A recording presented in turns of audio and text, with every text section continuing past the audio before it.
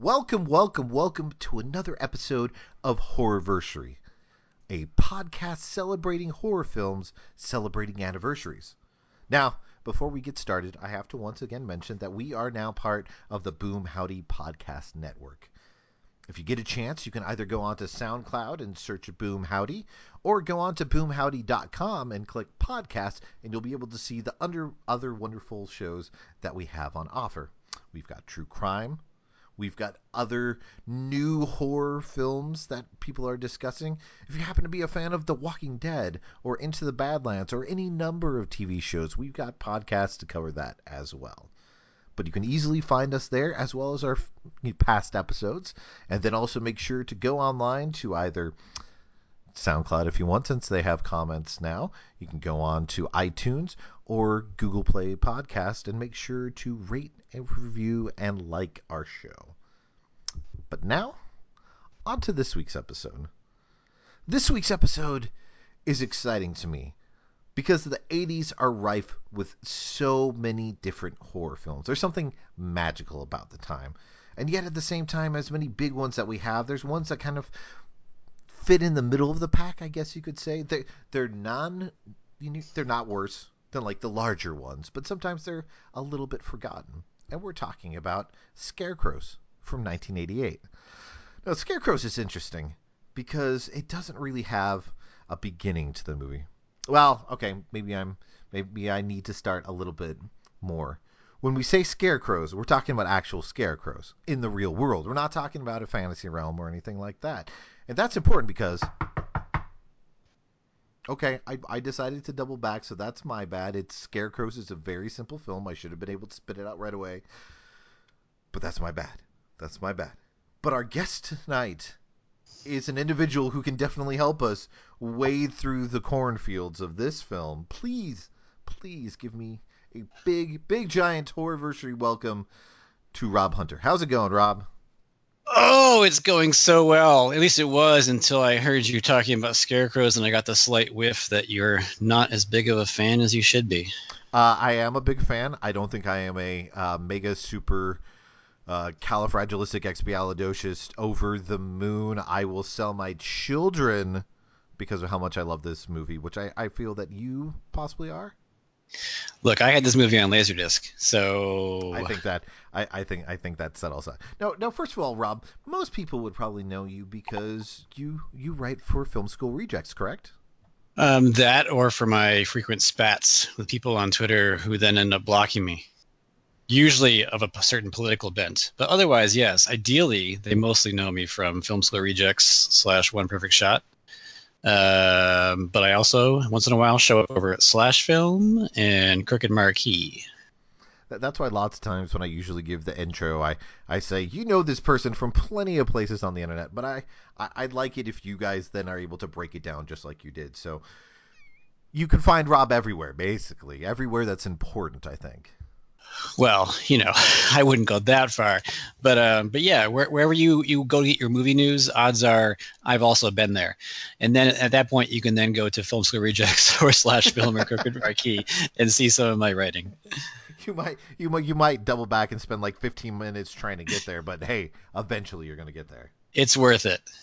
Now, we always like to start off with a very simple question. I think like one time when we asked the question, it ended up like causing a traumatic episode for somebody, so hopefully that doesn't happen to you. But I know you mentioned Laserdisc, so we want to ask, when did you first see Scarecrows?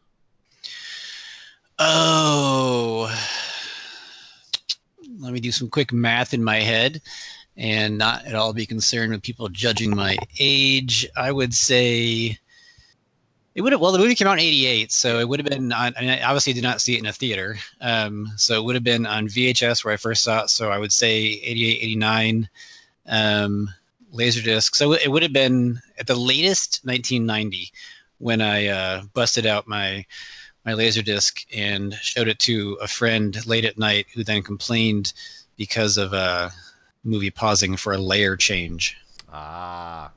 The old days of to be very, very careful with a giant disc that's the size of basically a pizza giant, tin. Beautiful discs filled with delicious, deliriously good movies. Yeah, so it would have been, I'd say 89, 90, maybe. Okay. latest. Now, the interesting thing that I like about the home video release of the film is that you had the laser disc, and then it's not until 2007 that it comes out on DVD. Mm-hmm. And that was MGM puts it out, and there were lots of people who were mad at the time. I don't want to make myself sound too old, but I was scouring everything on the internet in 2007. But you had lots of people who were asking the big question of, is this the unrated cut? Yeah, and I've heard. I remember back in the days of Fangoria too, covering the film and with the various gore shots and such like that. And so you get a sense that there was more to it. And I think even if I'm not mistaken, even the more recent Scream Factory Blu-ray is also just the R-rated cut.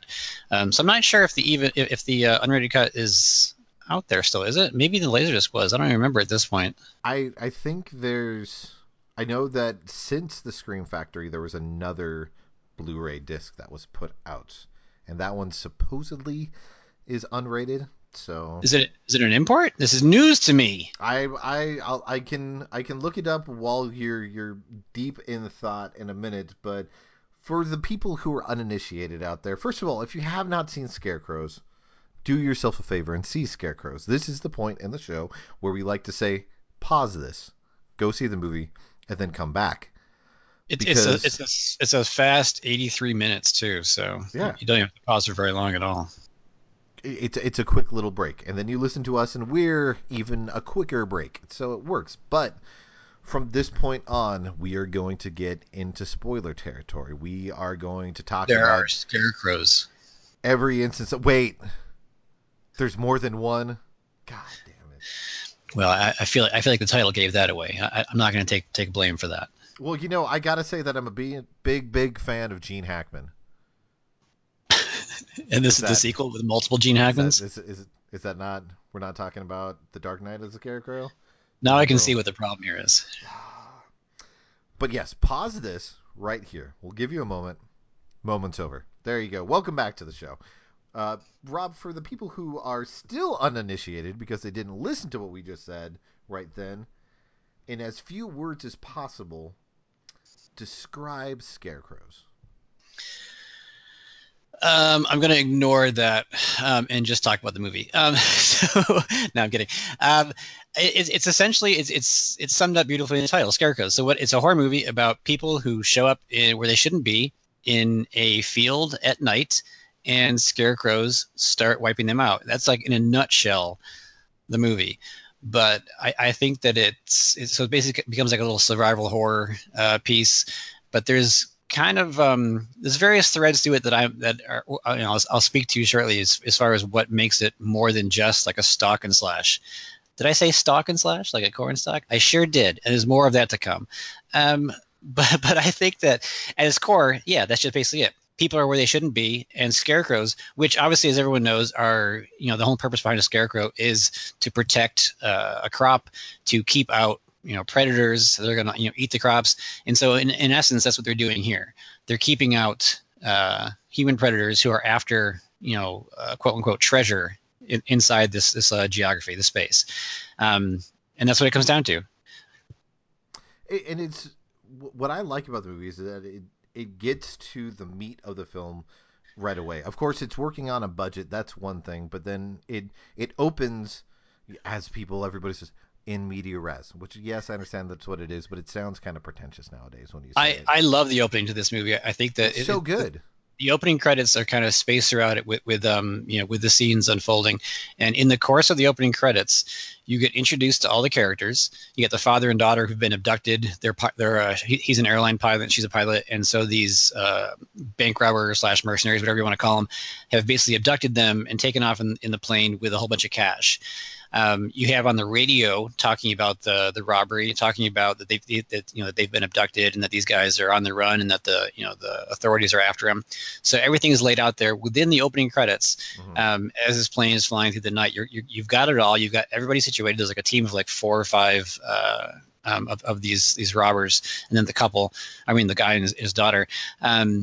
So it's all right there. You're introduced to it, bam, all to go, and then credits end. One of the guys jumps out of the plane with a parachute, taking all the cash with him, and that is what then triggers your main story, because he then lands in the cornfield in this remote farm in the middle of the night, and the rest of his team has to force the plane down onto a strip somewhere, get over there, and try and grab the money back. And so that's your setup. It's just so efficient in its setup that it doesn't need to waste any more time, on the different beats that a lot of other movies kind of drag their feet on before the terror starts, before the suspense or the story starts. This one just gets right into it. And even when you describe that part, all you have to add to it is, and then the scarecrows kill them. And, yeah. And you're like, oh. That's the whole movie, but it's everything that happens in the minute by minute pacing of the film, and how everything's doled out, and what they do within that small confines that I think makes it work.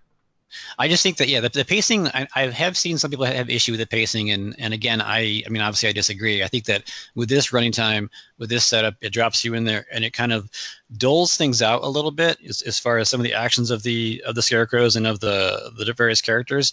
One of the things I like about it is that the guy who lands down there first and is he's trying to get away, so he gets like a truck going, and he's going to pick up the money, and he's trying to get out of there. The truck dies. He hops out, opens the engine, and there is no engine. He opens the hood, and there's no engine in there. So you're instantly hit. You've already seen glimpses of the scarecrows, but they're just like scarecrows. They're up on their wooden stakes, kind of ominous, but they're not moving, not doing anything. They're spooky just because scarecrows are spooky in the middle of the night. And the visual effects, like the makeup work on this movie, I think is phenomenal. And so even just before the gore sets in, the visual presence of these scarecrows is fantastic. And so again, before they do anything creepy, they just are creepy already. And then this bit with the engine disappearing, you're kind of like, you catch on, okay, there's obviously amiss here. It's not just going to be a matter of something that's killing people. There's more to it. And I love that element, because once he's kind of dealt with, and you do see him early on, he gets knifed by a scarecrow, because apparently they carry knives, whatever, I'm going to allow it. It then, everybody else drops in, and they start looking for him and looking for the money, and the scarecrows kind of back off again. I mean, they become, again, just these figures up on the stakes. And so you start to wonder, okay, well, I mean, obviously an engine isn't going to just disappear after a car is moving. This guy did land and kind of like knock himself out when he landed from his parachute. So maybe it's not really happening. Maybe he was kind of disoriented, because he's also hearing voices.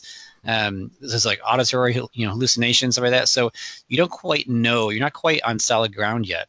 And then it's kind of like more of like an action movie, when the other ones are kind of, other characters are trying to look around, and they're breaking up into different squads and looking around for this guy, and they've got the hostage. They approach the farmhouse at the center. So it's more grounded at that point. So again, it takes a little bit before you're, fully certain, I think, that, these literally are killer scarecrows. It's not just this guy going nuts, but again, that there's killer scarecrows in this, I think just well-crafted, well-created world, where it's just a really strong atmosphere. I mean, things aren't it's straightforward. They're not black and white as far as, again, killer scarecrows and victims. It's not that simple. Yeah, especially because it takes that ground of, and you don't really have a ton of people that you're rooting for in the movie, because of course they're the criminals. But at the same time, one of the complaints that people would have about the film, that I think is just a difference in when this movie was made, in that heyday of the 80s, where people were focusing more on like effects and being able to actually make the movie, compared to nowadays where everything has to be completely explained within an inch of its life, is that there's room for just enjoying the film, and that they have little hints to what the backstory would be, as opposed to just having somebody stop and like finding a diary and being like, oh, we're going to read this. Right. Or a character who shows up and explains it all, or a flashback or something like that. It just leaves you these kind of hints on the periphery that you can put together to get the sense of this place, this farm, this kind of nightmare that they landed in. And it just does a really good job, I think, for the atmosphere, because it is, like you mentioned, it is a very low budget film. And I think that's probably its biggest enemy, because obviously creativity, and I think that it's well directed, and again, the makeup is great. So I think everything else about it that doesn't require necessarily a lot of money, is top notch. I think. I mean, some of the acting is iffy, but I mean, what are you gonna do? But I think that otherwise, in general, the writer director William Wesley, I think this does a fantastic job with the clear budgetary limitations he has, but he creates a tight, again, atmospheric, for me, thrilling Scarecrow movie. And I just want to let the people know out there, when he says a low budget, it's relatively low budget when you think about movies in general. Again, because it was in the heyday of the 80s, you had lots of like shot on video films that were being made around that time that are literally low budget. And this one, you can find estimates that say that the budget was somewhere between $300 to $425,000, which is still, for most films, it's low. But the fact that most of the actors that they had weren't really established at the time, you can definitely see that the majority of the money went into, like the location and then the special effects. Yeah, I think the money is well spent on the makeup and the special effects. I mean, even just like the set design and everything like that works, I think, really well too. But the main calling cards for the film are the makeup, the Scarecrow's visual look, and then also the gore effects. Now, of course, we always like to ask, and it's kind of an open-ended thing, and since you're somebody who loves this movie so much, what do you think particularly accounts for the longevity of the movie? Because, like I said, while it took a while from the Laserdisc to when it came out on the DVD, it's had numerous different releases since then, even within the last couple of years. I mean, I think it helps that its title is so straightforward and simple. I mean, the Killer Scarecrow subgenre isn't a big one. There's maybe, I don't know, 12, 13 movies maybe that I can think of. And the vast majority of them are just, flat out, not good, garbage. Mm-hmm. You've got something like Dark Knight of the Scarecrow, which is, I think, phenomenal movie, a TV movie, but still, smart, terrifying, great cast. The recent movie Husk doesn't get as much attention, but it's a legit, really, really good Scarecrow movie, Killer Scarecrow movie. And then there's maybe another 10 or so that are just kind of meh. And so I think that it helps that this movie was, for one thing, one of the first. I mean, Dark Knight Scarecrow obviously came earlier, but one of the first theatrical type ones. But also, it just is a solid movie. Again, people are turned off by the darkness and the pacing and stuff like that. But I think that it just is a strong movie. I think that most people who watch it do enjoy it, find the various thrills out of it. From the knocking the cast off with the scarecrows, to the gore effects, to again just the visual of these hulking, silent, other than their occasional growls, scarecrows. I mean, they're impressive to look at. They're not, they're not goofy looking. They're not just kind of like, you can't really ignore them. They have a definite presence to them, whether they're moving or not. And the film also does some interesting things with them because since there is multiple ones, instead of just one stalking everybody, you've got a couple of scenes where there's more than one on screen, including a scene where one of them has been killed, I guess. I don't know how you want to phrase it, but another one is silently, has his face up to it and is kind of looking at it and taking it in, as if it's kind of acknowledging that one of its own has been dismissed or destroyed. And nothing's really made of it. And again, there's some of the backstory that I think goes into it that makes it interesting as well. But it's just a nice, unusual scene for this kind of thing, where one of the monsters is silently acknowledging and recognizing the damage done to one of its own. And they're the monsters, they're the antagonists, obviously, but they're kind of not, because they are protecting their home, their own place. And so it just adds more, I think, to it than most of these movies, monster movies in general, but also than obviously mostly the Scarecrow movies do, in that there's more than just, hey, kids wander into a cornfield and now there's a scarecrow killing them, and there's more going on than that. And I think that it's something that has helped the movie, stay in people's minds throughout the years, because it's not just, the very simple one-line description. It's a bit more. Yeah, I mean, just like Jason in the wheat field, right? Exactly like Jason in the wheat field. Well, I had to go there. I'm sorry. Now, it's okay. What helps set this movie apart when it comes to the scarecrows is it's not just the scarecrows that are doing the killing, because even though we don't really find out like exactly what the rules or their powers are, they're able to do some special tricks. Yeah, they are able to. I don't know if you want to call it puppeteering, but they're able to kind of animate dead bodies. Which, if you think about a scarecrow, is obviously like the outer shell of like a human figure, but it's stuffed with straw. It's essentially what it is, or stuffed with other kind of material. So it's not actually a living thing. And so when you have these scarecrows that are walking around killing people, obviously it's something that's been possessed or animated, whatever you want to call it. And so an interesting spin here is that the first guy who dies, as the rest of the team comes down, they're looking for him. The first guy who we've already seen get knifed and killed, he shows up. And so the team is like, hey, jerk, where's our money? And they're, knocking him around and everything like that. And at a certain point, they realize that his chest and stomach have been split open. Once they get his shirt open, have been split open and then sewed back closed again. But sticking out of the slice is the money that they've been looking for and straw. So basically, he's been hollowed out and stuffed. But at the same time, he was just, he walked in here on his own, and then it becomes like an action scene as they all fight, something like that. And it becomes kind of like a life or death thing where they have to take him down, which they do by taking his head off. It's a great scene because, one, it's just great gore effects to have like this split, and like again, instead of guts coming out, you've got the bloody money and the bloody straw. But it's also just, it raises it above the norm by saying, okay, wait a minute, now there's this animated corpse that has been hollowed out and has essentially become a scarecrow, even without the the traditional trappings.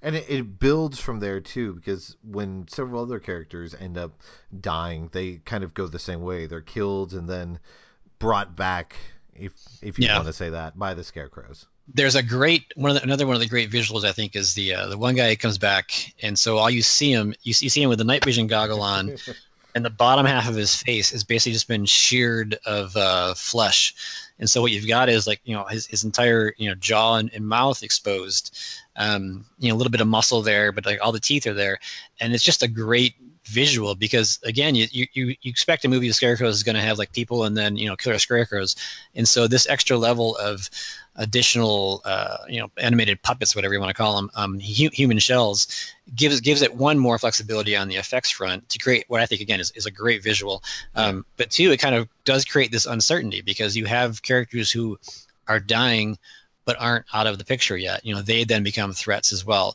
Because at the end of it, at the end of the day, there's basically, there is a force kind of overseeing this place, and it's it is basically animating the corpses, these shells, these characters. And so that's what everybody living is fighting against. But one of the things also I like about it is that it's not as simple as, again, they go in there and they get trapped and have to get out again. This presence or this force or this protector over the place, it kind of plays with them as well. Yeah. Every time they kind of come close to maybe, we just got to get the hell out of here, it kind of teases them with, here's some of the cash, here's some of the money you're after. And so basically it feeds off of their greed because they can't, even after stuff they've seen, they kind of still get pulled back in again because, oh wait, there's the cash. It must have been, this guy must have swallowed it, or the wind must have brought it in, and they get corrected each time. But at the same time, they're choosing basically, okay, well I can get the hell out of here, or I can, collect this cash. And so it's the greed that does them in, which is pretty much the case for everybody except for the daughter who makes it out, or does she? And of course, you were talking about kind of the playfulness that the scarecrows have, and the guy that you were talking about who shows up with part of his face missing, Jack, has this, compared to the rest of the scenes, it's very funny, especially late in the movie, and kind of feels like a weird, like Stuart Gordon or Henenlotter sense of humor, where the main bad guy, who's kind of one of your surrogate main characters, Curry, seems like he's slightly losing it, and at one point you don't really hear another voice on the radio, but he's talking to him, like thinking that it's Jack, and then Jack shows up, and even though he's got this terrifying look and he's got the knife, he's just like, come on, buddy, Oh, what's going on? It's Jack. You got to let me go get in here, man. There's scarecrows out here. Wait. It has the sense of like the Griffin Dunn character in American Werewolf in London, where it's to hear him talk, it's like, okay, sure, it's our buddy, it's our friend, we've known him this whole time, everything's okay. But the visual, the nightmarish visual, doesn't match it, and so the living character's reaction is understandable because he's stuck between what sounds like normalcy, but then what looks like pure hell. But yeah, that sense of, again, you've got the kind of hallucinations or the illusions of the audio. Like even the first guy who lands, he starts hearing chatter on the radio of the other the other guys who are after him talking about how they're right behind here, they're right behind there, and talking as if they're circling him when they're not even there yet. But it's basically still, again, this place playing with them and messing with them. And again, at that point, we're not quite sure if it's all in his head or what's going on, but that does continue throughout the movie, where it's this, again, this spirit or power, whatever it might be, over the place is playing with people. It's not just a matter of like wanting to kill them as soon as possible. It is absolutely, trying to terrify them, trying to, mess around with them and then kill them. And be assholes too, since Jack does ask him when he's on the other side of the door. He goes, "Wait a second, are you one of the scarecrows?" And you're like, come on, man. Come on. Hey, you never know. That's the other thing, too, you just reminded me. It's the kind of setup and premise that were it 60 minutes shorter or whatever, you'd think, okay, this is like a Twilight Zone episode, and the ending is going to be they're all dead already, or or they're in hell or they're in purgatory. Yeah. It has the feel of a kind of movie that can go that route, and so I love that, one, it doesn't, spoiler, but two, a character in the film actually suggested himself. And I think that is pretty forward thinking too, because it's kind of been overdone, quite a bit more since then. But back in the late 80s, it was happening, but it wasn't as frequent. I think it's, again, become more frequent. And so to have a character on screen call it out and say, well, hey, wait a minute, what if, we're dead? Of course is what it is. We got away too easy. This happened, that happened. Obviously we're dead. And so it kind of raises that question that, in a lot of lesser movies would be treated as, the third act twist. It raises it halfway through the movie, and then just kind of like, we don't know. We don't know what's going on. Now, obviously the movie ends and we know that's not the case, but to have these characters who are in this, kind of trapped in this, pitch black nightmare, it makes sense that they're kind of like just reaching, grasping for trying to understand what's going on. And I liked hearing a character actually voice this, and then having the others say, you're full of shit. Well, that leads to, it's not necessarily the next question, but it does have a question that I want to bring up considering the film. So we'll see who's full of shit about this, and by listening to your theory. But of course, at the end of the film, we've got the cargo plane ends up, taking off. We've got Kelly and Corbin are able to get off, but they still have the scarecrow controlled version of Kelly's dad who's on the plane, and Corbin basically sacrifices himself by using a grenade inside the plane, which is the only part that I have kind of an issue with, because wouldn't it have blown a hole somewhere in there? It just casually blows him up. But that's not what I wonder about. Is you have the dog Dax, who is then directly seen chewing on the remains. And we get the little coda at the very end of the film, which begins just like the film did, where we've got the scarecrow that we're watching during the credits, and the radio's informing us of what happens. And it mentions that when they when they get onto the plane, that the dog seems like it's gone crazy. Mm-hmm. And attacks them. I do love the touch, though. So one, there's the question, okay, well, now is the dog also, exactly.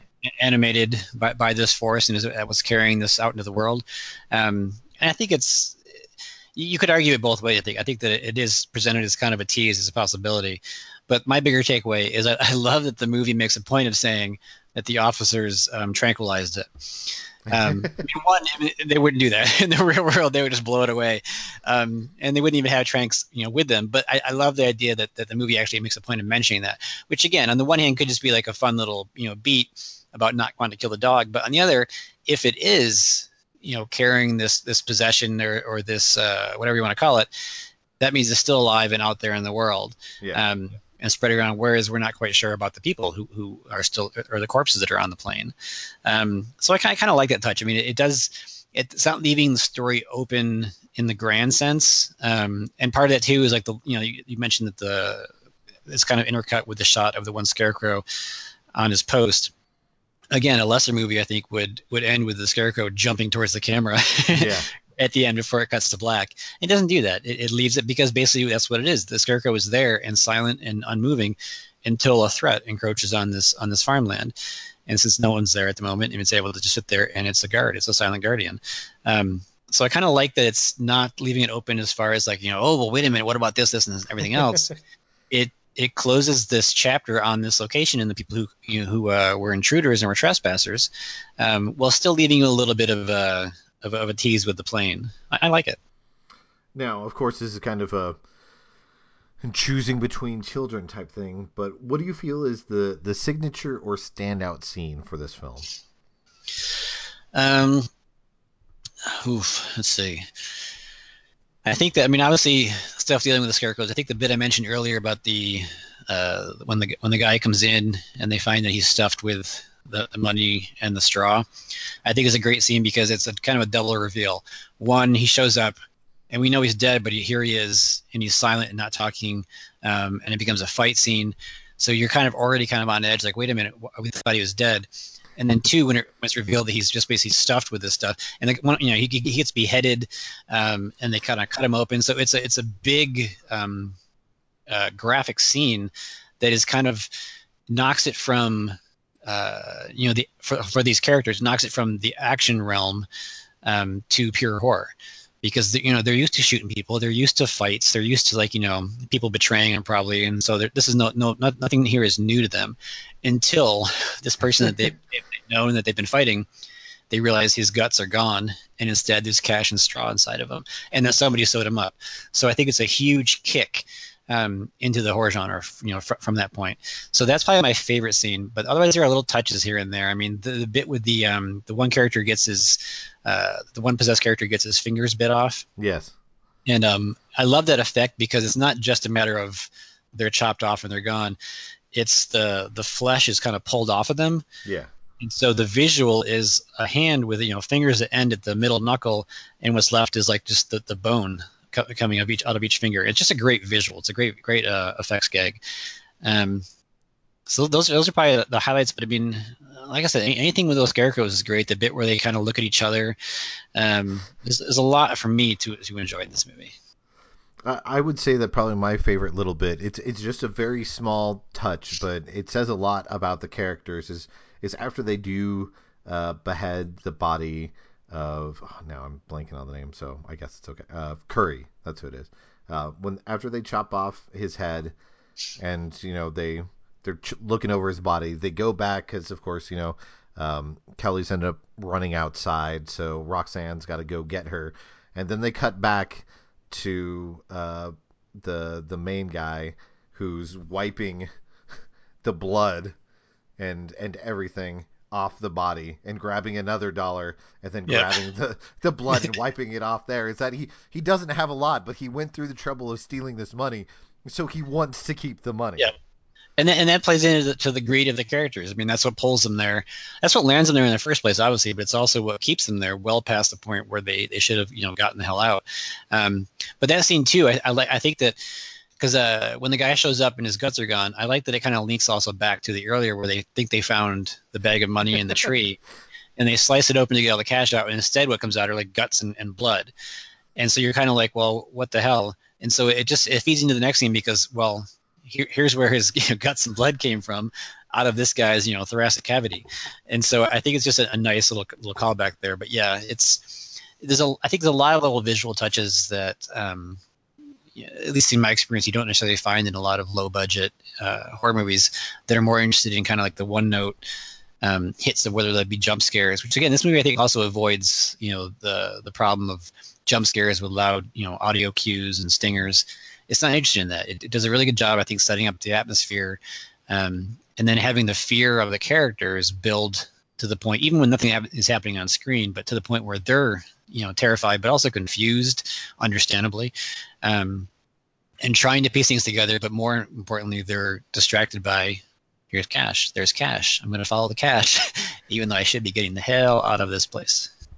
It doesn't have to be a Scarecrow movie for this next one, but the next question is there a modern counterpart to this film?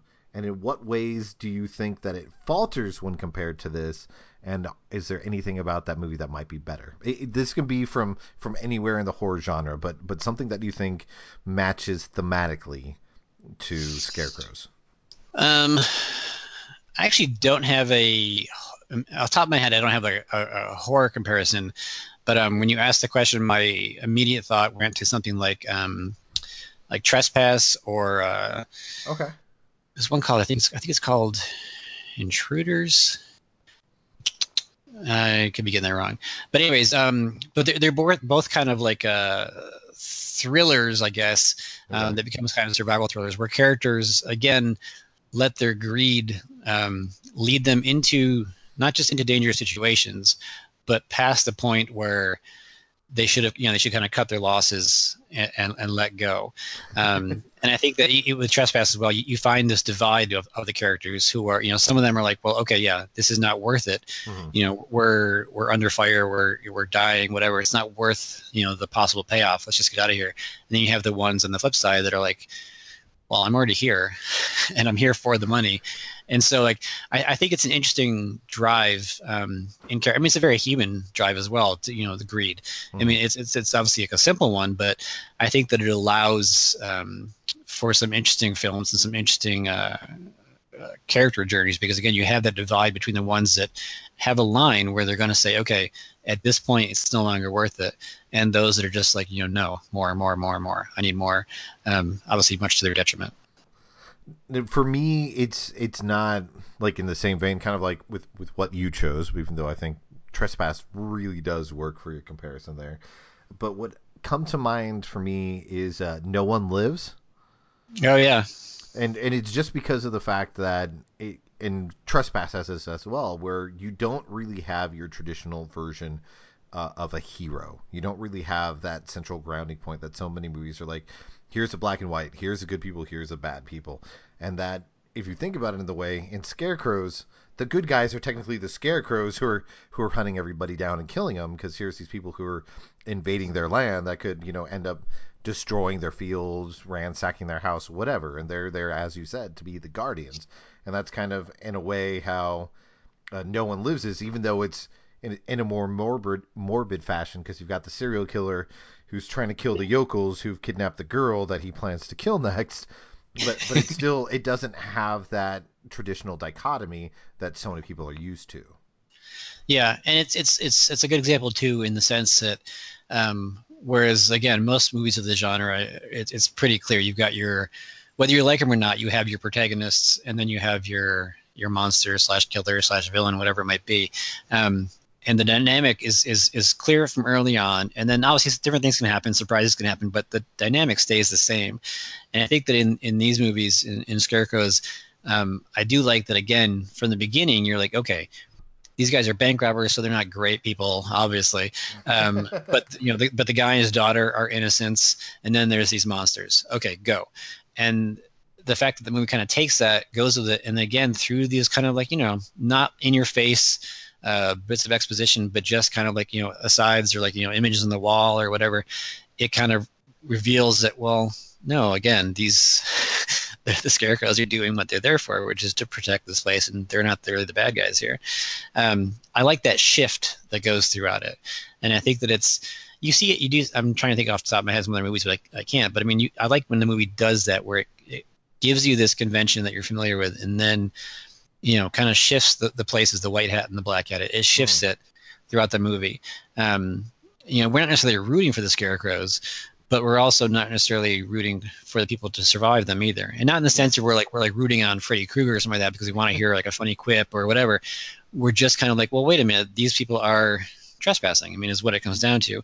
And these spirits, whatever you want to call them, are there to protect. And so it's like you can't fault them, I mean, they're doing what they need to be doing, and it's like, okay, what are you going to do? No, I mean, I think it's really interesting to mention. I'm a fan of the film. We know that you're a huge fan of the film.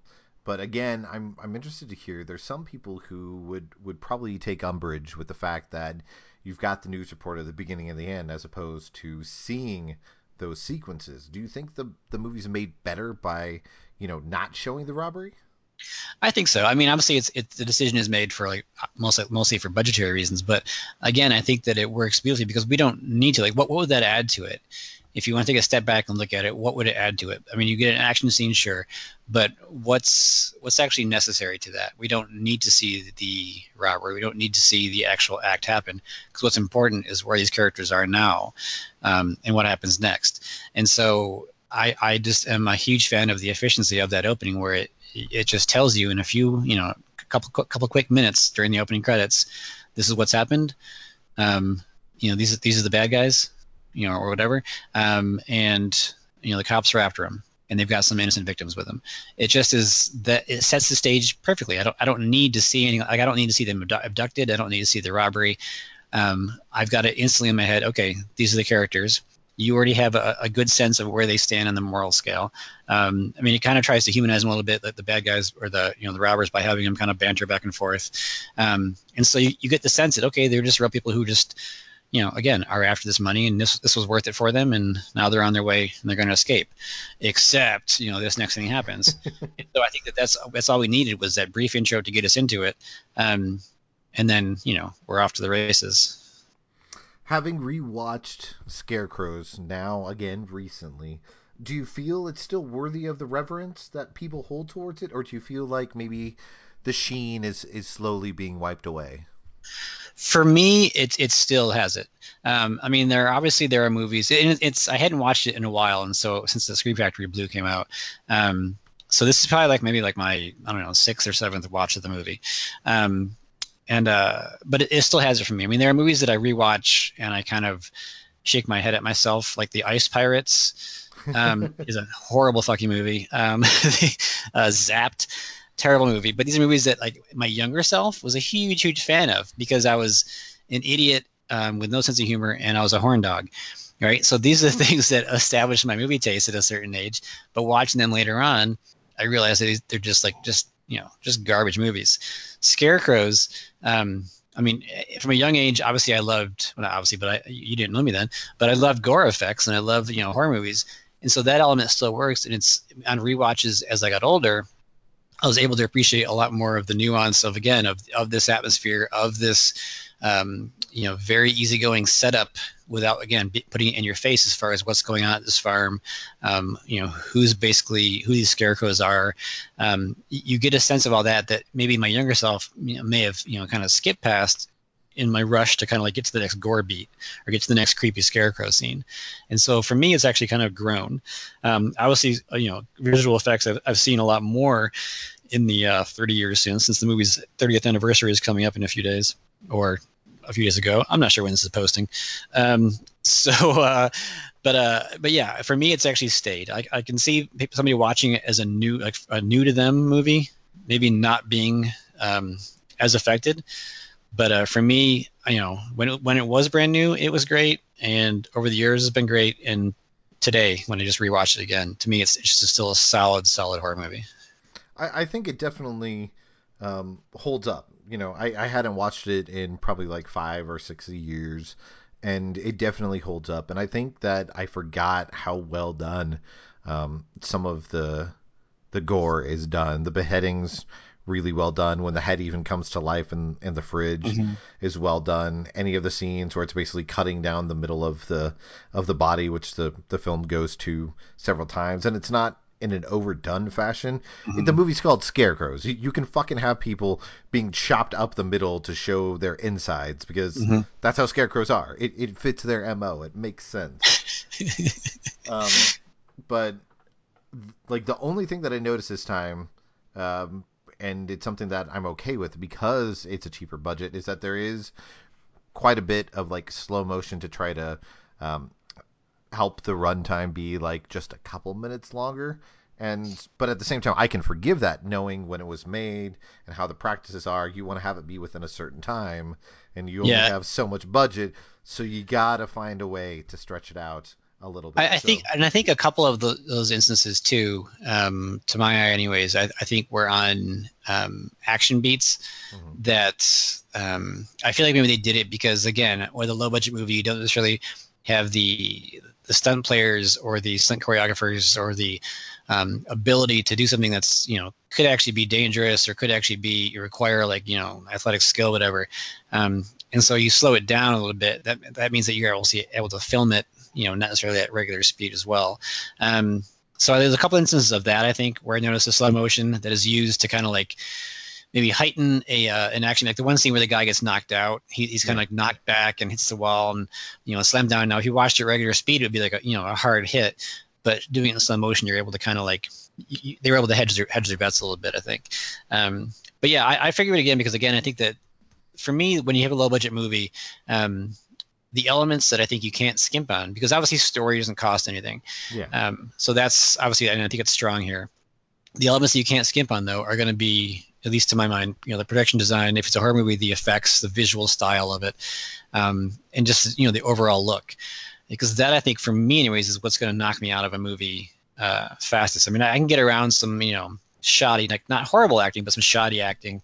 I can get around, the single location or the lack of lights. I can get around a lot of things that I know are because of a budget, or various scenes that aren't there. But if the overall visual style or look of a film isn't working because of a budget, I mean, I think that is what's going to hurt it. Whether it's because it's like boring or because they're not able to create the illusion of whatever it is they're trying to go for. And I think that this movie, Wesley does a great job convincing you that you are in this middle of nowhere, for one thing, field, this farmhouse that is clearly been around a long, long time. You at one moment, you feel like it's been abandoned, and another moment you feel like it is lived in, but by who knows by what. But you get a sense that this is a real place, and so you understand how the characters are kind of lost and getting confused and looking for things and not able to find a way out. You understand all that because I think the movie does a good job presenting that kind of nightmare of geography in the darkness. And I think that another thing too is that this is one of those movies that back when it was on VHS was super, super freaking dark. And so you'd have a lot of scenes. I remember watching it and having no clue what the hell was going on. I still loved it because of the various bits that you could see.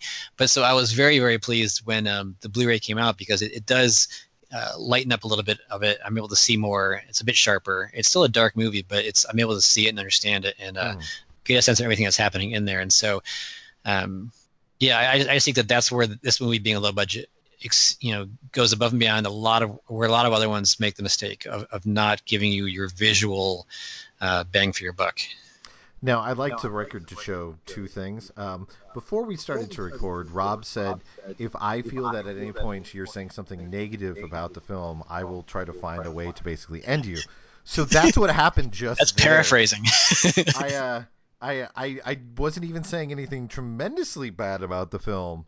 And he threw down the gauntlet. So I just wanted everybody to know that Rob is a man of his word when it comes to things like that. Second of all, the Blu-ray that I could find, that there was one that was put out in Australia, basically by a company that's simply called Import.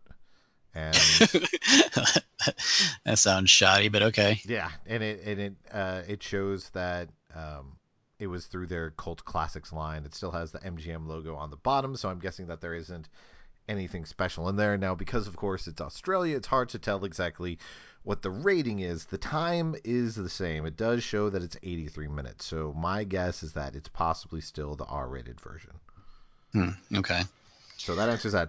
Before we wrap up, I'm going to ask a very quick question, so hopefully you can go on a tangent if you want, just don't make it tremendously long. But since we're at the point that we've had a whole bunch of episodes and everything, I do want to ask this question because there's a lot of movies that people have chosen that are in the 80s or / late 70s. But what do you think it is that makes the late 70s / 80s such a proving ground for great revered horror films, regardless of budget? I mean, I think that the most immediate answer, well, two things. One, I think that a lot of people are of the age where those were the decades and then into the 90s as well. But 90s was kind of like a bit lighter when it came to creativity, I think. But those are the decades where the genre, I think, was coming into its own on the effects front, I guess, maybe, because I mean, obviously you've had horror for a century now, but I think that heading into the 70s and 80s, you started to get a lot more in the sense of impressive visual effects that kind of draw you into the horror, the pain, the suffering, the nightmare, just ridiculous possibilities of imagination. I mean, effects you had back in the in the 50s, the 40s, the 60s, whatever, again, worked at the time, but I mean, they were optical effects, they were stop motion, things I love, but things that don't necessarily translate to you feeling as if it's a tangible fear or tangible terror.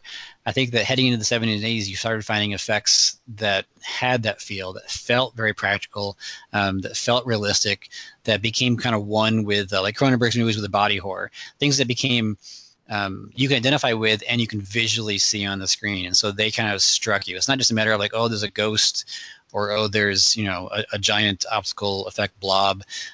You had visual effects of like body cavities opening, whether it be gore stuff of like George Romero, amazing stuff there from Tom Savini, or again the more imaginative, creative stuff of David Cronenberg. You were able to get a sense of it being, again, a tangible thing, and that I think strikes people's memories and holds people's memories stronger. That'd be my immediate thing, but otherwise, yeah, like I said, I think that a lot of people are kind of the age where those were the decades, especially the 80s, that they were seeing movies. They were kind of catching all that, and plus you had the video revolution. You had VHS exploding. You had the different cable channels growing. So access and effects, and just again the time frame, I think are the big reason why a lot of people now, adults now, kind of harken back to those days. A very succinct and great answer. I totally agree that I think the big word that comes out of the late 70s and the 80s that helps them stay prevalent is practical. Because since we moved into the age where CGI, is such a big thing, when you look back even at horror films from just a few years, could be 3 years, could be 5 years, could be 7 years, that depending upon their budget and depending upon the time that they put in to the CGI, that it already looks dated.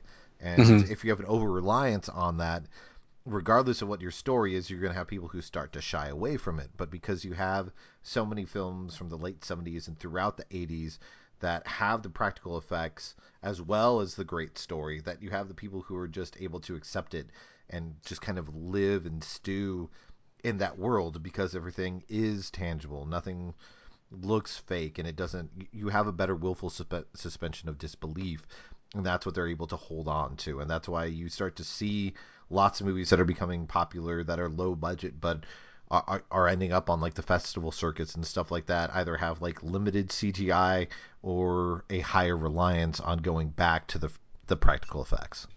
I think that's key, and I know that obviously some filmmakers and production studios and studios in general prefer CG because even though it's not cheap, and their argument is often that it's cheaper because it's something they can do and they can control all through post-production. They can make all kinds of adjustments. Same thing with CG blood. I'm obviously not a fan because like 99% of the time it's very obvious when it's CG blood. But to a filmmaker, it works because there's no setup time. Like if they have to reshoot a scene, if it's practical blood, you've got to wash off the performer. You've got to change outfits. You got to clean the set and then go again. If it's CG blood, you just basically get back in position and run it again, and then you can obviously just adjust the blood in post production.